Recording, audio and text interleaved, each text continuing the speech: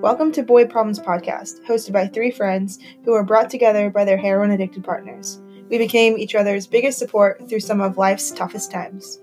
We're not licensed professionals, and nothing in this conversation is professional advice.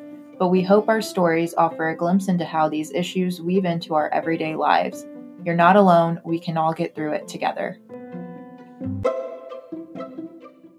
Welcome back to Boy Problems Podcast. Today's episode, we're going to talk about boundaries because they're really important in recovery and your relationship with your loved one.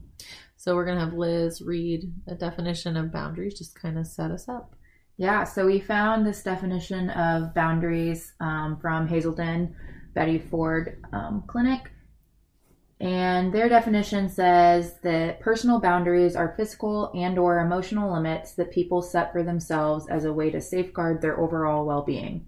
Healthy boundaries help people define who they are as a way to ensure relationships are safe, supportive, and respectful.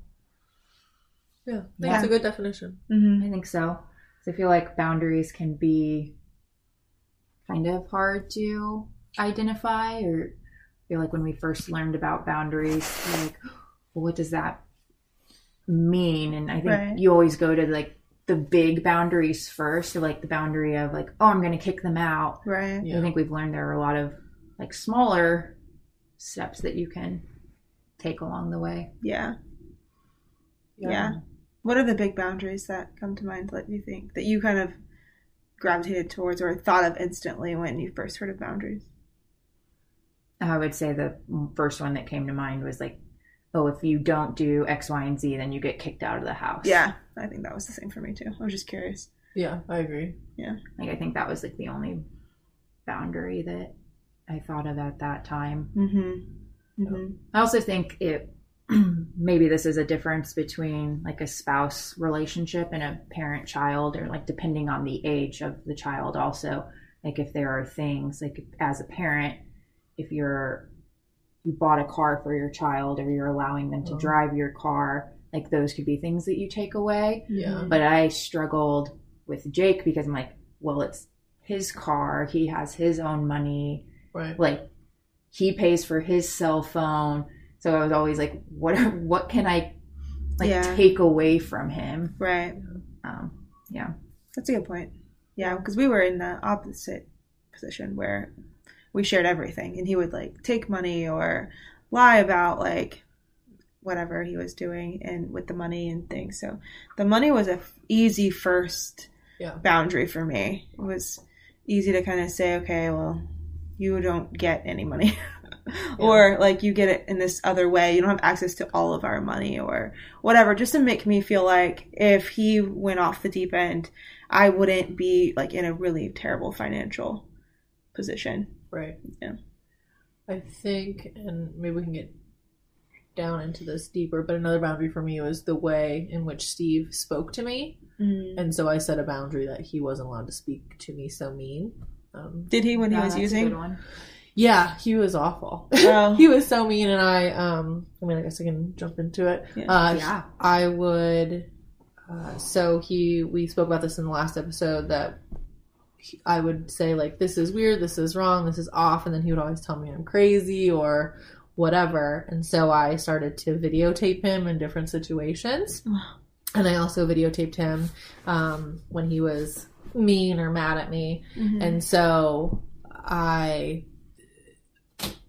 Google brings up those memories. Mm-hmm. And so I've been watching them when they pop up, which I shouldn't, but I do. Mm-hmm. And I forgot just how mean he was and how he would yell at me and the different things. And so setting up the boundaries, and I remember like when he would just be mean and he would start saying things and I'm like, no, like this is not okay, like you cannot speak to me like that.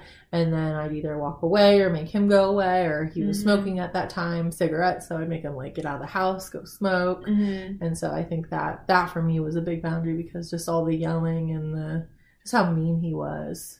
That's so interesting. Again, I have an opposite perspective, because my husband was like so kind and loving Yeah, when I know he you was wanna say using. that.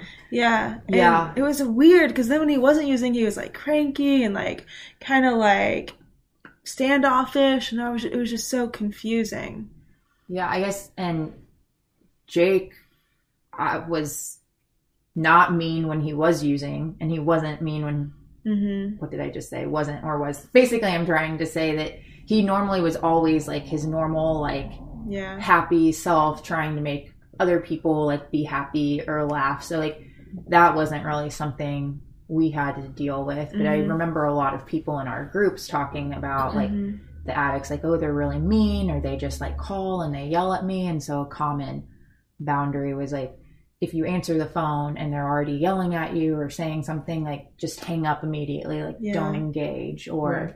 you know, if you get mean text messages, don't respond. And Right. I think sometimes like it doesn't sound very big, but it's like a building block of like when you do that, like the first time when you're like, I didn't answer, like it gives you a little bit of like pride, and then you can do it the second time and you build up strength. And so then if you need to do bigger boundaries, like you've had a little bit of practice. Right. Yeah, I think it's empowering it has been empowering to me too, to like just sort of stand up for myself in a way I didn't realize I wasn't doing before. You know, like I'm trying to think of an example, but okay, the mood things, for example, like early in recovery, I would just be like, okay, I guess this is how it is. Like, this is okay. He can be grumpy all day. I mean, he's not using, and that's what I asked. And so I guess I just have to learn how to deal with this new person who's like not awesome. And so then over time, it was like, well, no, like we would have more conversations, and communication was a big hurdle for us at the beginning too. And so it was just like forcing that like communication, like, no, this isn't okay, like this is how it affects me, and like working through that over a really long time. But I don't know, had I not been involved with like a family recovery group, or had other people that were like, yeah, that's happening to me too in this other way, and this is what I'm doing, I'm not sure that would have come naturally to me to be like, okay, like, no, this isn't okay. Like, you're not using, but that doesn't mean you're being a good person. Right. This isn't okay. I deserve whatever. And so, I don't know, that was something that I'm not sure I would have found that on my own, or like done it without the help of a group. Yeah, I agree. And I think when you go to the group and then you have to tell people like what's going on, like just saying things out loud and hearing it, like you can kind of recognize like, all right, like maybe that's not acceptable. Like something about saying it out loud and admitting it to other people can help yourself recognize it, and then getting the feedback from the group of, you know, them agreeing with you, like, no, you're right, that shouldn't be happening. Like you're not crazy for feeling this way. And then getting that support and to empower you to make other decisions or put up boundaries. Yeah.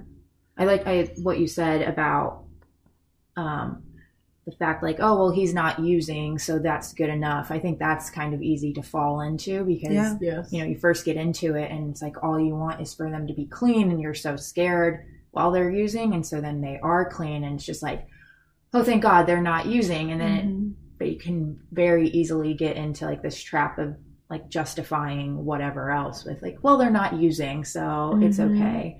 I think that was a good point that you made. Yeah. Yeah, I mean, it's all you want is for them not to use. And like, you spent so much time, well, for me it was a few months, but so much time like trying to get not trying to get them, but like being with them when they're trying to become sober and figure that out. And then it's like, okay, so it's happening for a little while.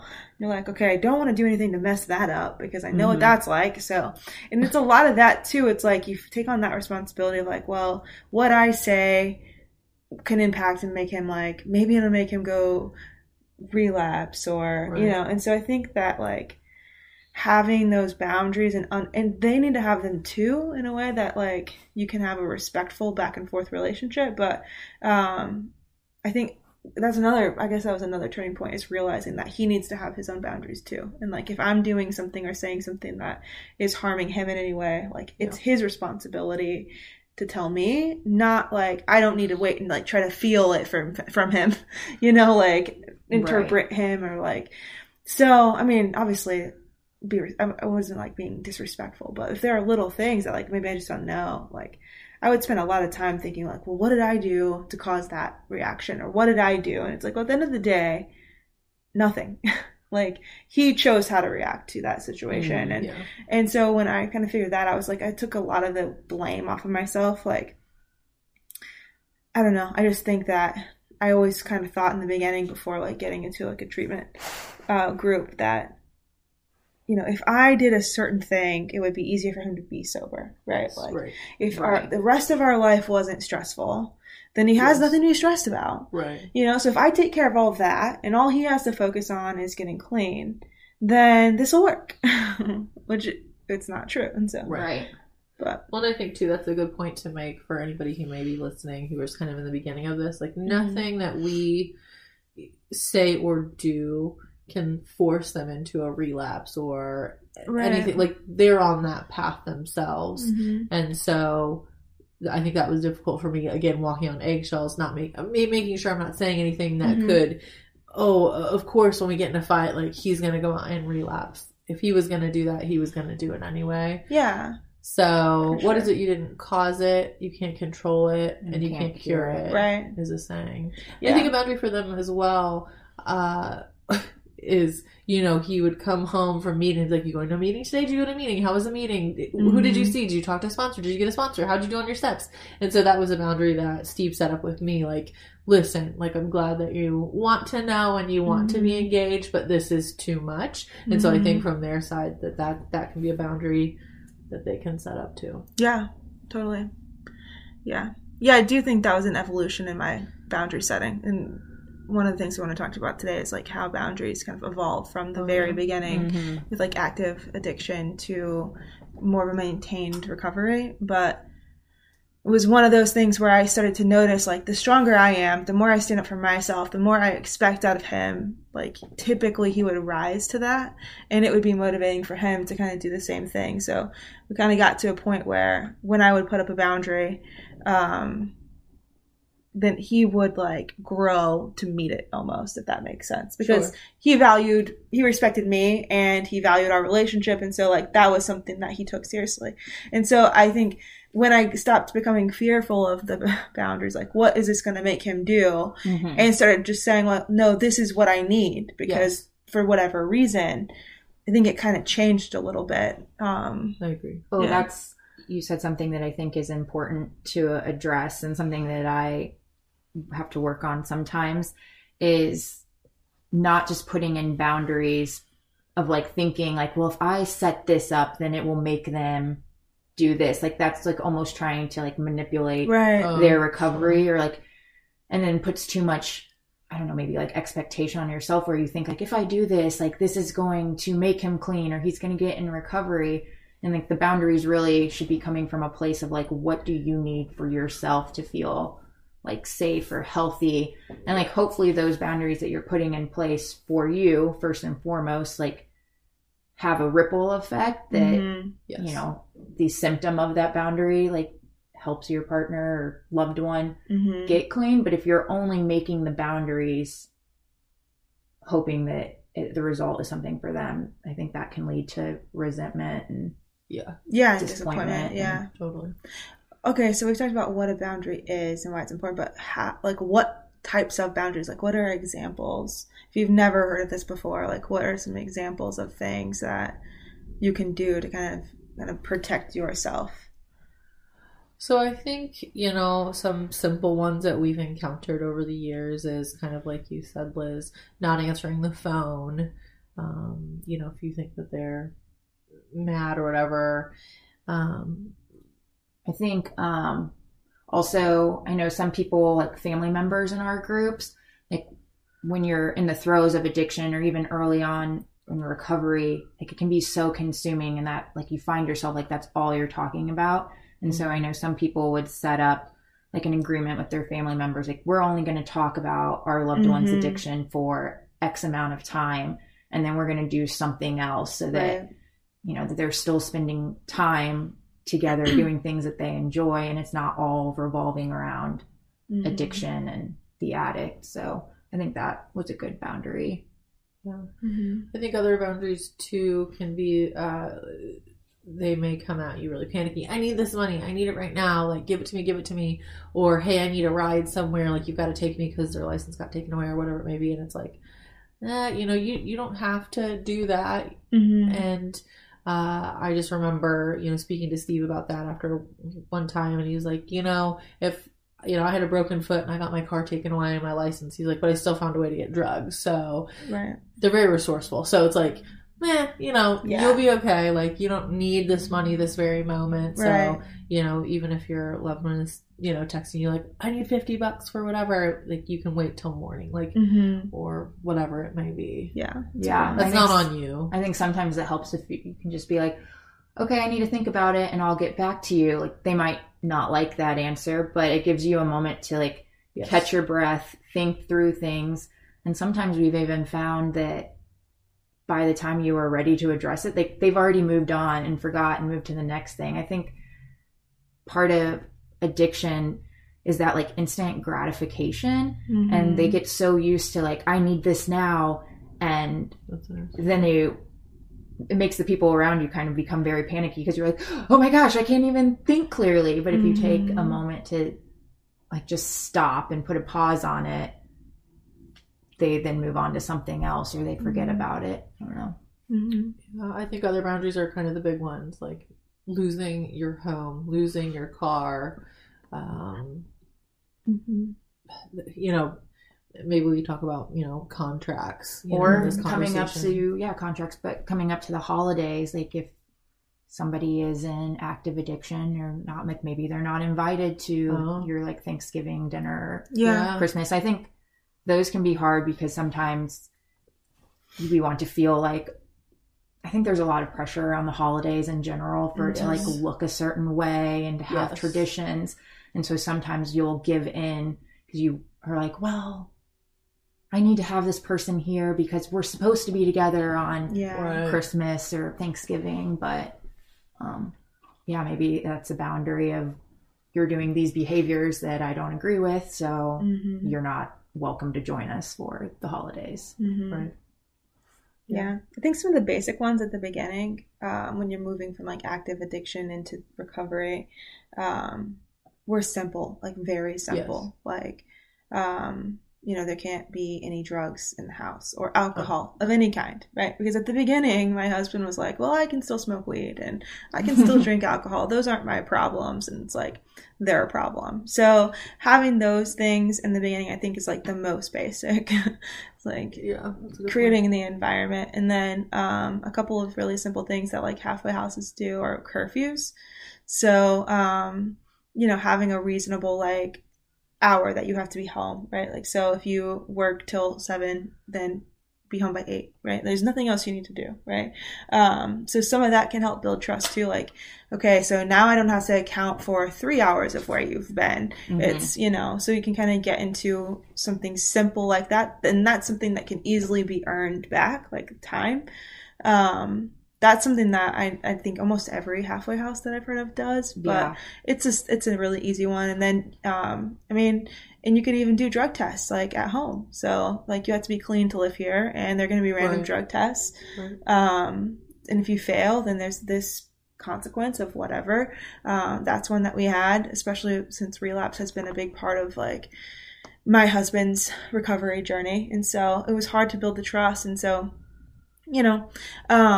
I think if they want to work on their addiction and they really do want to be sober, then while they may be annoyed at first, I think over time as they get cleaner and they get healthier, they like realize that these things are helping and like these things are making it possible. So right. Well, and it benefits them because it helps build the trust. Yeah, and like it does. They feel better than if we are feeling more trusting of them. Right. Something I thought of is like if your loved one is using Suboxone or is on Vivitrol, like agreeing to go to the appointments together, or like when Jake first got out of treatment and was on Suboxone, it was an agreement that like every morning, like he would take it in front of me. Yes. And we were really consistent about that for a long time. But then the longer he was on it and things were going well, I kind of, you gradually fall off of that a little bit, where it's like, oh, you maybe miss a moment. And I think that goes to the evolution of boundaries. Yeah. Yeah, it was hard for me to, because I didn't, as a wife or a spouse, like, I didn't want to police my husband. Yeah. It weirds the dynamic out a little bit because, like, this is my partner. He's, like, my romantic partner, my life partner. Like, I don't want to be his mom.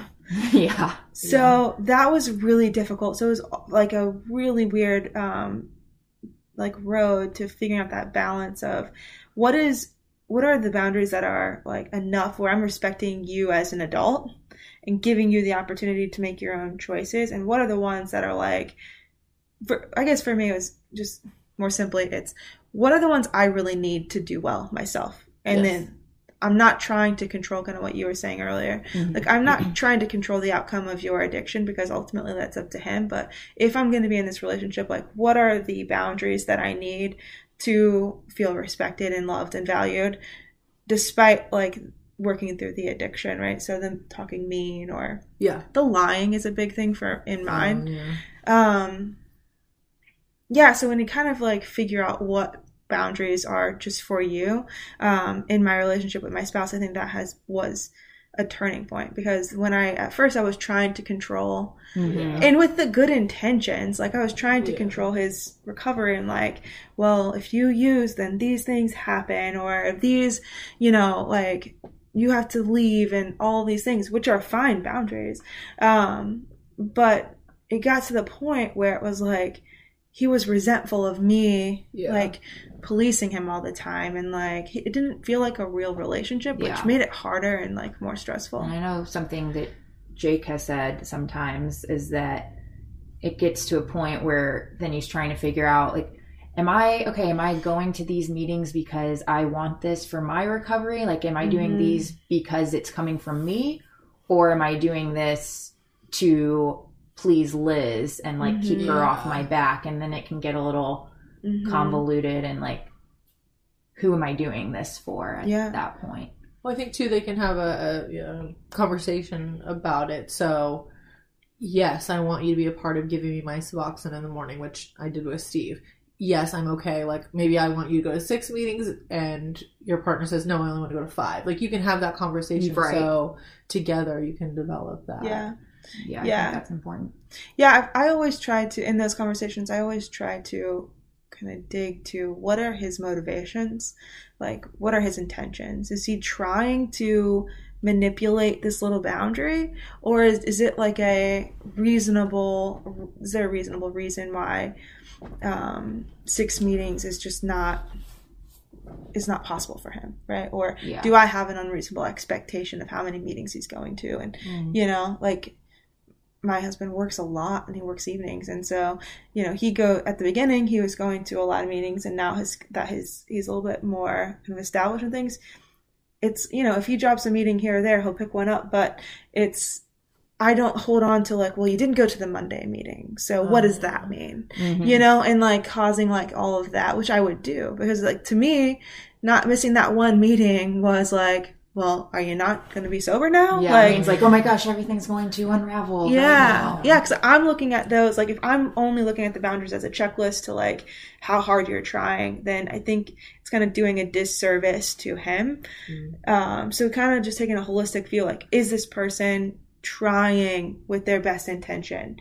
Like, are they because it's easy to tell when you actually figure this out. It's like, comparing my husband now, like, he doesn't go to 6 meetings a week or all of that, meet with his sponsor every single week, but everything he does, like, his honesty, his communication, his responsibility, and then also managing his meetings and everything else on top of that, it shows me that those are his intentions, or to fulfill his responsibilities. And in the beginning of addiction, they absolutely were not his intentions.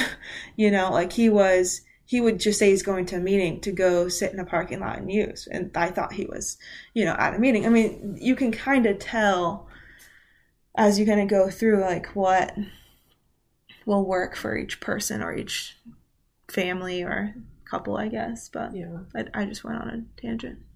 Yeah, I would just hope that people wouldn't get so hung up on them. Yeah. boundary, because I could just like spin things out. Like, Yeah. oh, I messed up, like XYZ. I don't even know where I'm going with this, but you know. No, that's good. Because like we haven't talked about this yet, but like some people in our recovery group did contracts. And this was like when my husband was in active addiction.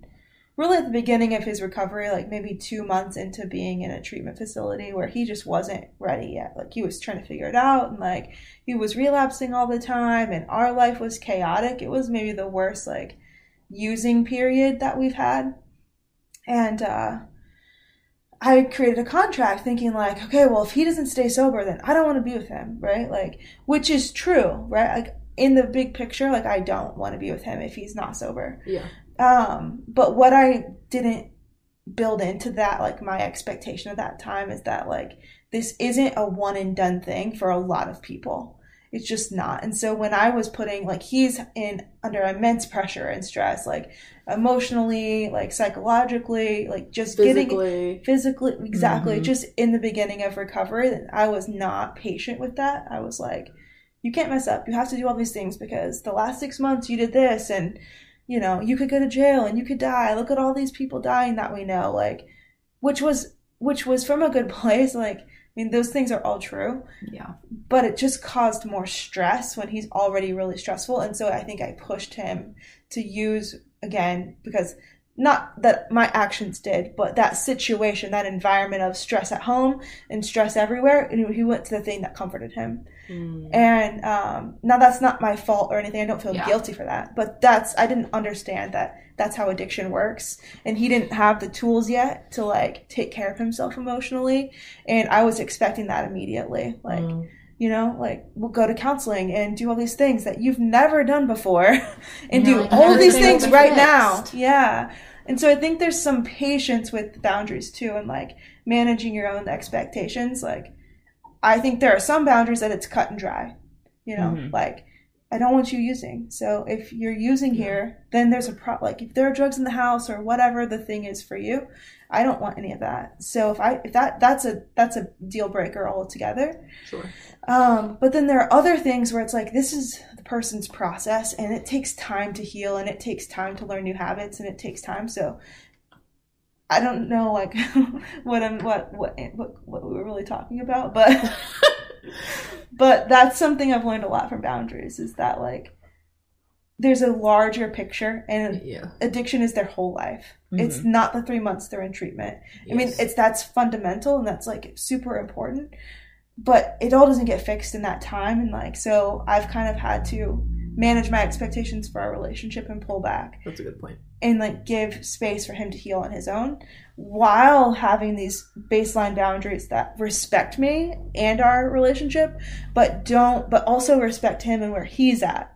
So I don't know. That was my long way of saying that. So I have a question. Mm-hmm. When we were talking about, you know, relapse is part of recovery. And so when that happens, like obviously a boundary has been broken, but not every time have we just been like, okay, you're out of the house. So like, what do the consequences? I guess I'm trying to think for other people, like what are some of the consequences or how does that Well, my boundary changed, like, because I understood addiction as a disease and that relapse can be an important step in people's recovery. It can be very helpful for them to relapse and learn a lesson about a trigger or about whatever, something that they still need to work on. So your boundary, at one point it was like, oh, if you relapse, then you're out of the house. And then it changed to, if you relapse, you're not out of the house. So then you then would set up new boundaries? Yes. Or, so mine were more about lying, right? Yeah. So to me, I can deal with the addiction, right? So you have this like mental, you have this track in your brain and you got on that track and it went to where it always goes. Okay. That's fine. That's one thing. But lying about, like, lying the week before, the 2 weeks before, the 7 days after, the month later, that's not okay. That's a choice that's not in addiction. I mean, it is because it's protecting it, but he made those choices consciously over and over, and that's the thing that was most harmful to our relationship. Yeah. I mean, obviously relapse is scary, and I don't want him to relapse, but if he messes up in a good faith, like, he's been working really hard, and then something happens, like he had a parent die, and like something happens like that's traumatic, and you don't yet have the skills to deal with that, and your brain automatically goes to the thing that's always giving you comfort. Yeah. I can rationally understand that from the the perspective of the addiction, but when you lie and you hide things, and that is deceitful to the relationship. Yeah. So those are the things that I look for. The lying around using has always been our big issue also, like yeah, us too. It's hard, and I don't know how, and like that's something that Jake has to figure out, and he still hasn't figured out, because I've told him before, like I could handle this if it happened, if you just came to me and were like, I did this. It's the fact that then it goes on for like weeks and you don't tell me, like that's what makes it so much harder. And he's always been like, I don't know how to come clean about it because I feel like so shitty and I know you're going to be sad. And so he was like, I haven't figured out how to be honest. And it's something I feel like Charlie has gotten better about. Like, I don't know, how did he get to that point? A lot of work. Like we did couples therapy, and we did a lot of things where it was like forcing him to understand that he had to break that pattern in his addiction to maintain our relationship. Because that's not to say like he doesn't tell me everything, you know, but if he like came home like high and bold-faced lied to me, that would be a true like break of that trust thing for me. So I don't know, we talked about it a lot, and we did some therapy together, and honestly, like practice, like he would relapse and lie, and it would be this bigger deal. It's like, this can be a healing process. Some of the best relapses, it's weird to say like the best relapses, but some of the most helpful relapses have been at a time when he's like, babe, I don't know what happened. I used today. I did this. I spent this much money. I don't know what happened. I called my sponsor. I talked about it. I'm going to a meeting. Like, something happened. I fucked up. I don't know where I went wrong. I'm working on it. Like, it's like, okay, number one, you come to me, you tell me the truth. I don't find things. There's no like scheming. I don't have to confront you. And then you show me that you are taking it seriously, but you already taking this action in the right direction, which means I don't have to worry about that. It takes the burden off of me of like solving the problem, which I think as a codependent is really one of the hardest things to break. Like, well, now I want to fix it for you. So it takes all that away. And it's when he comes to me like that, it's like, I don't know what to do. Like, okay, you're right. I mean, this is part of your disease and you're working on it. There's nothing I can say because it means like he's respecting me. He's respecting our relationship. He's working towards recovery and his intentions are good. And those are the things I've asked for. And so, I think something I spoke with Steve about is there was tons of lying because we had years of BS. And so when we spoke and when I've talked to him about different friends' situations, he said, you know, when their first thought is a lie or to lie, or that's been their survival mechanism, it's very hard to kick that. Yeah. And so while I can say, hey, did you change the toilet paper downstairs? His first thing is to say yes when he didn't, and I can go check the toilet paper roll. Isn't filled, but it just, he knows that would make me mad if he, you know, I'm giving a very simplistic example. No, it's true. But his first instinct is to lie just so that he doesn't make me mad or upset me. And so I think that's a very hard pattern to break. It's ingrained in them because they have to scheme and manipulate to get their drugs, lie to get their money, you know, maybe lie to their dealer. Survival tactic. 100% lie to their job. They have to lie to protect that addiction in themselves. And I think another point to make is that what is typically said is when the addict starts using, that's about their emotional state that they kind of just stop at. So my husband started using about when he was 15, and so figuring out how to deal with his, like, he's numbed his emotions since he was 15. And so figuring out how to deal with his emotions when, you know, someone passes away that's very close, it's like, these are all new emotions. So, you know, typical people who don't have an addiction. I've dealt with loss and things like that without drugs or alcohol, but he had never dealt with that before. Mm-hmm. And so maneuvering that, it's just all new feelings, and they've usually used drugs as a crutch, and now they don't have it anymore, so they have to just learn flat out how to deal with emotions. Well, yeah, and I think that's important to remember. You're like not dealing with a normal 30-something-year-old. Really you're like dealing with somebody like a 30-something-year-old who has like the emotional intelligence maturity of a teenager, probably because they've been stunted. And the good news is they can build that up back and get to a normal point. But early on, it's very much not rational, like not a normal adult conversation. Right. You mentioned therapy, which I think that is another good area that you can, if you're trying to think of like boundaries or things to include in an agreement. And that was after like one of Jake's relapses. I was like, well, if we're going to keep moving forward in this relationship, we need to go to like couples therapy. And if you're not going to agree to that, then like there's not a chance for our relationship. And so that was when we first started going to therapy. But I think with that, and I think Alex, you and I have spoken about that before, is and I remember, I think one of the reasons I stayed with Steve when I found out all this drug stuff, because I was blindsided, was don't make any big life decisions within the first year. Oh, yeah, that's and maybe it's too overwhelming for them. Now you and Jake have been going at it for a while, but I think when we started going to therapy, this was 2 years after. Okay. Yes. So there had been Yeah, because I don't think it is necessarily a good idea to jump into like couples therapy immediately. Like there's so much that needs to be sorted out individually. But he had been in recovery for 2 years. Sure. Had a couple like relapses, and I was like, all right, like now I think it's time that we go to therapy together. And I think that was a frustrating and maddening to me. And I think I feel like I remember this conversation with you, like, WTF, like, I want to work on like, he has screwed me over so hard. Like, why does he just get a coast for a year when I can't expect anything out of a relationship? Yeah.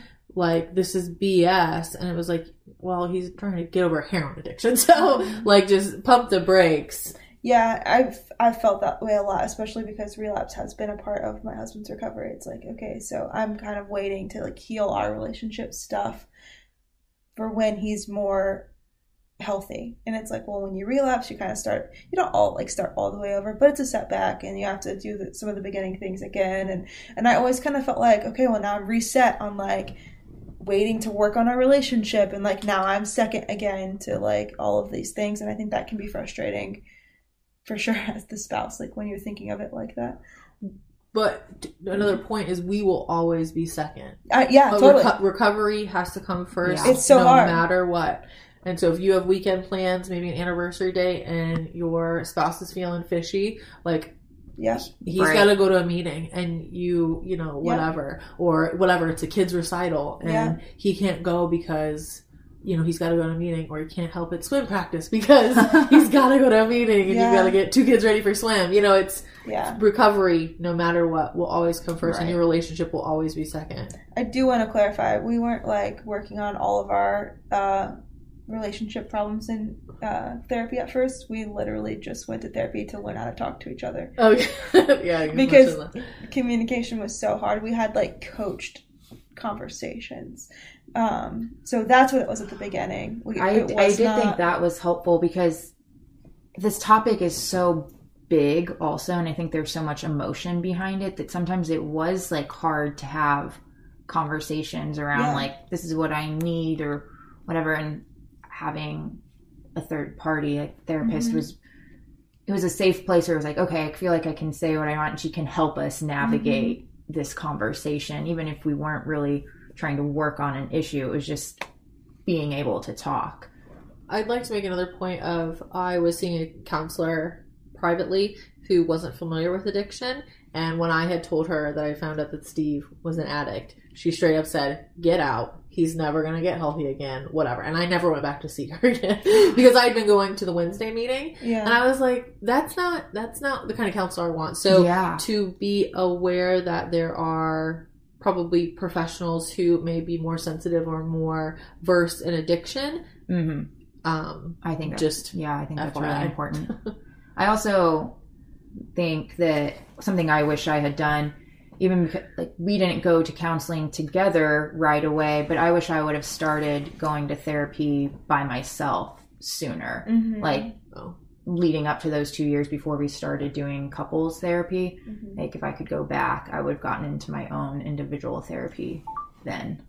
Yeah. So one point that someone reminded me of was, so at the beginning, and then for a large part of the recovery, like the first few years or whatever, the focus really is on the addict getting like good habits in place, and it's really not about family or spouse relationships. Like, you can't really do that work because they're not emotionally mature. They're not like, they don't have the coping mechanisms, you know, all those things. So I think one huge takeaway is from this podcast, this conversation, the podcast specifically, is that while you can't talk to that person that you love about this and you can't get those things resolved, I think that's where the support groups, the recovery, the family treatment, the friends that have like in similar situations come in, so they are so helpful to those of us that are supporting our loved one through recovery, because we can't get those things from them. They're not capable of giving them to us yet. Hopefully that day will come. But surrounding yourself with other people that you can talk to, and that you can be frustrated about, like the fact that I still haven't gotten an apology for certain things, you know, Right. You know, and that understand where you're coming from without like just throwing that on the addict and they're going to feel shameful. They're going to feel guilty. And those aren't helpful. While they probably should feel those ways, they're not helpful for what they're working towards right now. And hopefully one day you can kind of, and hopefully they go through the steps and make amends, and you guys have a conversation about that, and that they live their lives in a way that's making up for it every day. But I would just say, like, if you don't have that support of someone else or a group of people or something, like, that is why I'm still in my marriage, is because I wasn't doing it alone. Like, I couldn't get those things from him, but I could get them other places. Well, they say that the addicts can't do it alone. Like, you know, they need their support groups and the meetings, and I think it's the same for us. And something you said made me think about just self-care in general, and like that can even be boundaries that we're setting. Like, the boundaries don't have to be all about the addict necessarily. It could be like a boundary for my self-care. Like, okay, I'm going to commit to working out 3 days a week, and I'm going to protect this hour each night. Like, this is my workout time. And, you know, it can be very easy to let things like that go to the wayside. Like, life gets busy or people need you, but like making commitment, like I feel better when I work out. And so I'm blocking this time, and I'm going to make sure I do it no matter what comes up. Or maybe it's getting enough sleep, or even just drinking water, like all those self-care things. Or listening to Boy Problems podcast. You know, saying, I'm gonna spend an hour of my day listening to this. I agree. And I think something too, Alex, and I was shocked maybe when you had said this to me, because I was like complaining that Steve wasn't a good husband, and you were saying like it takes a village. And I don't think I always fairy tale Disney princess like your husband's going to be everything for you, and I truly do not feel that that is the case. Like, love him, he's my friend, partner, blah, but I don't get everything I need from him. I get that from other sources as well. I mean, I didn't like get married knowing that. I mean, I thought the same thing. Like, I just expected a lot. I had high expectations out of this person for all these roles in my life I wanted them to fill. And addict or not, no one could have filled those. And I think this process just helped me realize that about myself for all of my relationships. Like, I have codependent tendencies in relationships outside of my marriage, and I'd had those prior to getting married to this person. So it was something that I learned along the way. But yeah, I mean, once I realized, like, oh, you can't be my best friend, and I mean, he's my best friend, but you can't be like, you know, you can't be everything. You can't literally fulfill every need I have.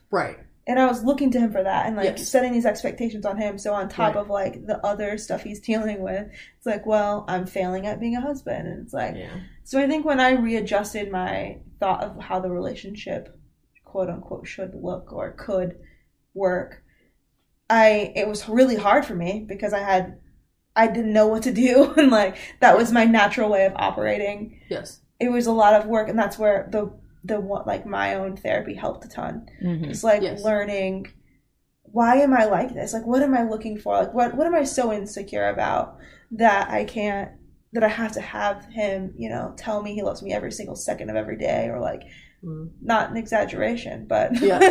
it's like, so what are the things? There's, like, a lot of work that I had to do on myself. And so that's another way to look at that first part of recovery. Like, they're working on themselves, but Yeah, take the time to yeah, work on you. exactly. Cool. Is there anything else we want to bring up with this boundaries? Yeah, I have topic? one thing that I want to say. Because I think we talked earlier, like the first boundary that comes to mind is like kicking them out of the house. And I think that's something a lot of people struggle with, like the idea of like, I'm kicking them out and putting them on the streets. And something that helped me wrap my mind around it was looking at it less from like, oh, I'm kicking them out and I've put in these boundaries, these boundaries in place. My loved one is aware of them. We're in an agreement. And if he makes choices that go against that, then he's basically choosing to leave. Yes. And so I think when it comes time to have to follow through on that boundary, like shifting the way you think of like, well, they made these choices that have resulted in this. Like, I'm not just kicking him out because I'm a cold-hearted person. Yes. Right. And I struggle with that too. And we both have done that. Yes. And I think that's the hardest thing about some of these boundaries is sticking to them. Yes. Yeah. And because no matter, like, even when they're at that spot, like, you still love them, you still feel the same way about them, and you know that they are struggling in a way that you could never really imagine. But one of the things for me that always helped me follow through was, if I do this, if we continue living the way we're living, I'm basically enabling him. Right. And kicking him out and forcing him to face the consequences for what he's doing is the healthiest, best thing I can do for him and for me. And I think that we get so caught up in like, well, I love this person and I don't want them to have these experiences and things like that.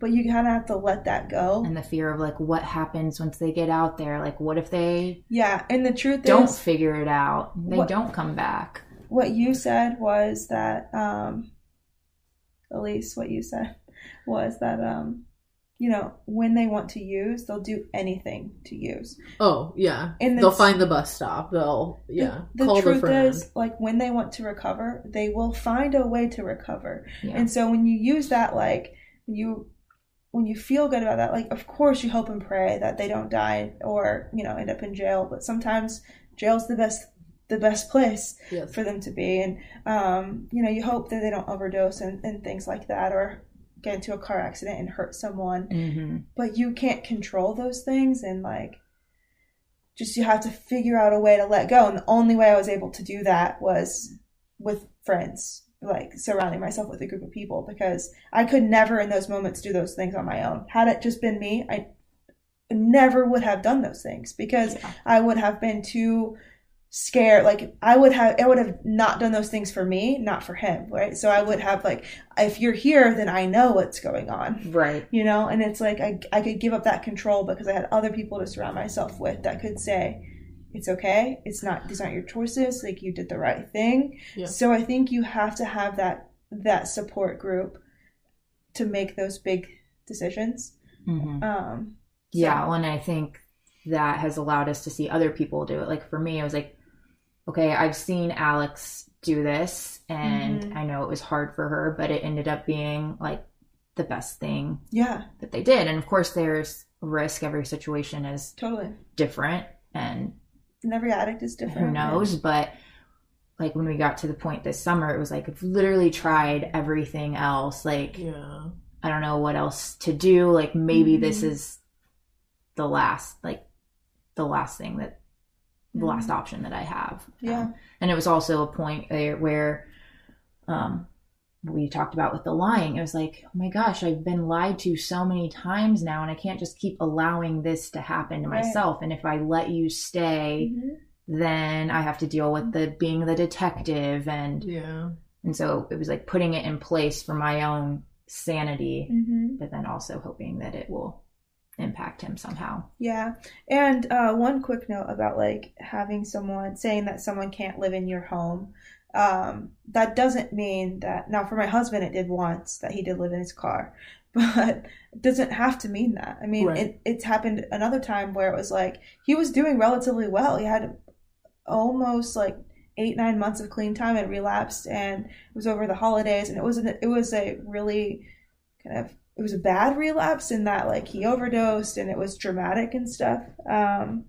But it wasn't, okay, you totally fucked up and did all these things wrong that led to you making this choice. It was more of, okay, so what do you need? Like, what support do you need? And where are you going to get that support? Because I can't be that support for you. We've tried this a number of different ways. Yeah. I can't drug test you every day. I don't have any interest in doing that. I don't want to count your meetings. I don't want to. And you need to do that. And so at that point, the best place for him to be was a halfway house where someone else was doing that. And we could, when we hung out, it was like just us, and I didn't have to worry about the recovery stuff. I could focus on myself. So I think that like kicking out thing can look so different. Sometimes it really is like you have nowhere to go, figure it out. But sometimes it can also be like, I love you, you're trying really hard, but this is not working. This is not the support we need to find a different option. Yeah, that's a good point. Yeah, and I think that speaks to kind of how these boundaries evolve through recovery. Because at the beginning, I did say, you have to leave, and he did sleep in his car, and I did drive around like trying to make sure his car was at certain places just to make sure he was alive, you know, like there are things like that had happened. That was 3 years apart from when we decided together that him going to a halfway house gave him the best chance for getting these last pieces in place. You know, and I think that's just gonna have to keep that. Like, you can have these boundaries, but just know that they change as people change and as the relationship changes. So, yeah. Well, awesome. Well, I think that wraps it up. I think we covered everything. Yeah. If you have any examples of boundaries or anything that you want to share with us, please send them to us. We'd love to read them. Or questions that we like didn't touch on. Some of these things are hard to remember, and they're years ago, and like. True. You want to forget them anyway, so you kind of like bury them. So if they're specific, like if you have a specific question about a situation that you're going through and want to set boundaries but really don't know how, reach out. Yep. Yeah. All right. Well, that wraps us up. Keep coming back.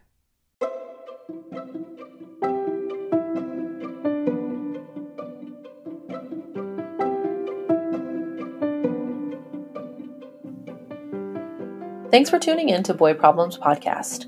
If you enjoyed today's discussion, be sure to rate, review, and subscribe to this episode. Find us on social media, and if you have questions or ideas for topics, email us at hello@boyproblemspod.com.